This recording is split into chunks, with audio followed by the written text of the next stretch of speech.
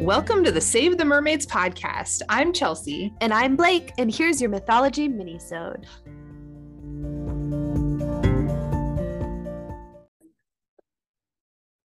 It's Mermaid Tale Tuesday. Oh, that was a good one. Yeah.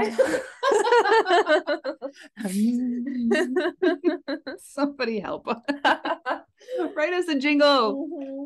All right. So, do you know what today's episode is about? I see your notes, and I see a word that's already going to label us as explicit. Yeah. So I'm assuming it's white people. It's white people. John fucking Smith. Oh, that man.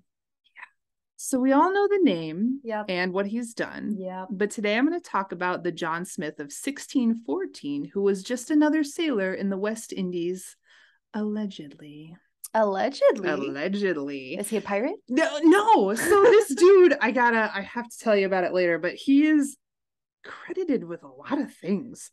So this guy, he's surrounded in razzle dazzle, right? Yeah. Everybody knows his name. He gets a lot of credit for things he didn't really do. Also, side note, I'm just gonna say, if you loved Pocahontas as a kid, that is not the same. That is not a true story.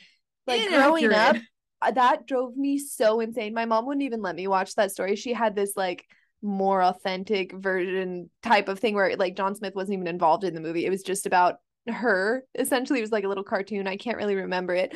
But I remember because she was like, that guy literally kidnapped like a 14-year-old native woman, and everybody's like, oh, what a magical love story of this white man falling for an Indian princess. And I'm like, none of that is accurate. Literally no words. She was a child.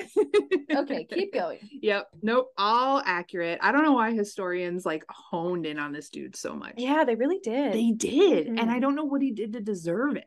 He was a alleged man in the area.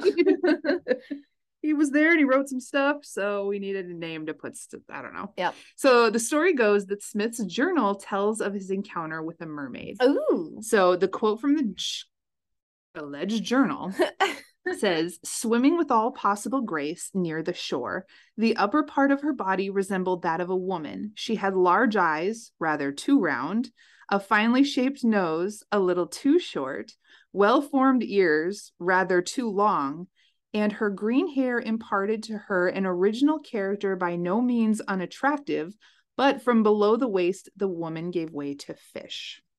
So he's already being a dick. First of all.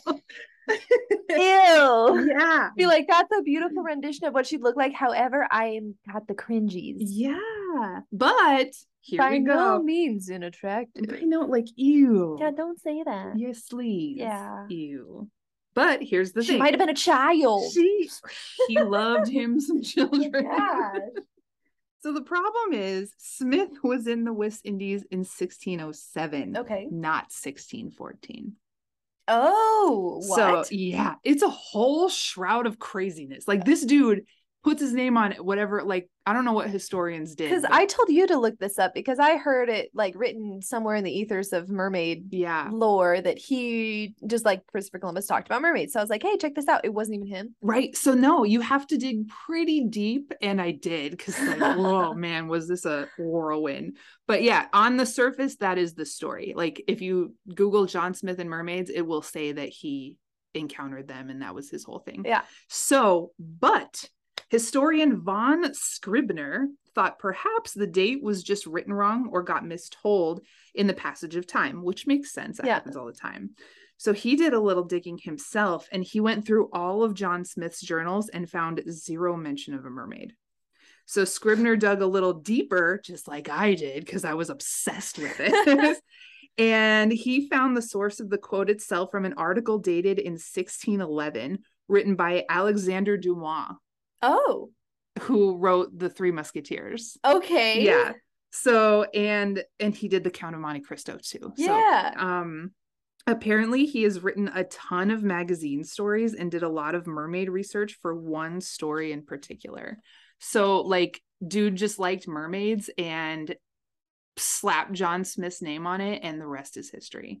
So this was all because of a fiction writer. Like some magazine article somewhere that was too little enough for even an author as famous as Alexander Dumas to put his name on, or like to be attached to. Yeah. In the passage of time, it just got lost. So somebody gave it to John Smith. And John Smith did not see mermaids. Not once. Wow. No, and he just got all that credit for nothing. Sorry for calling him cringy in his description. Yeah. I guess that cringiness goes to Alexander Dumas. I guess so.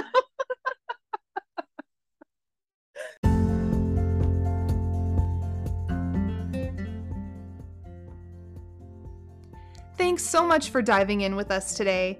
Please make sure to follow us on Instagram at Save the Mermaids Podcast. Visit our website at www.mermaidconservation.com for all the podcast merch and our eco-friendly favorites.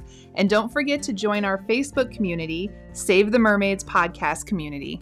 This is where we will post our monthly meetups, share our favorite underwater adventures, and connect with like-minded ocean lovers all over the world.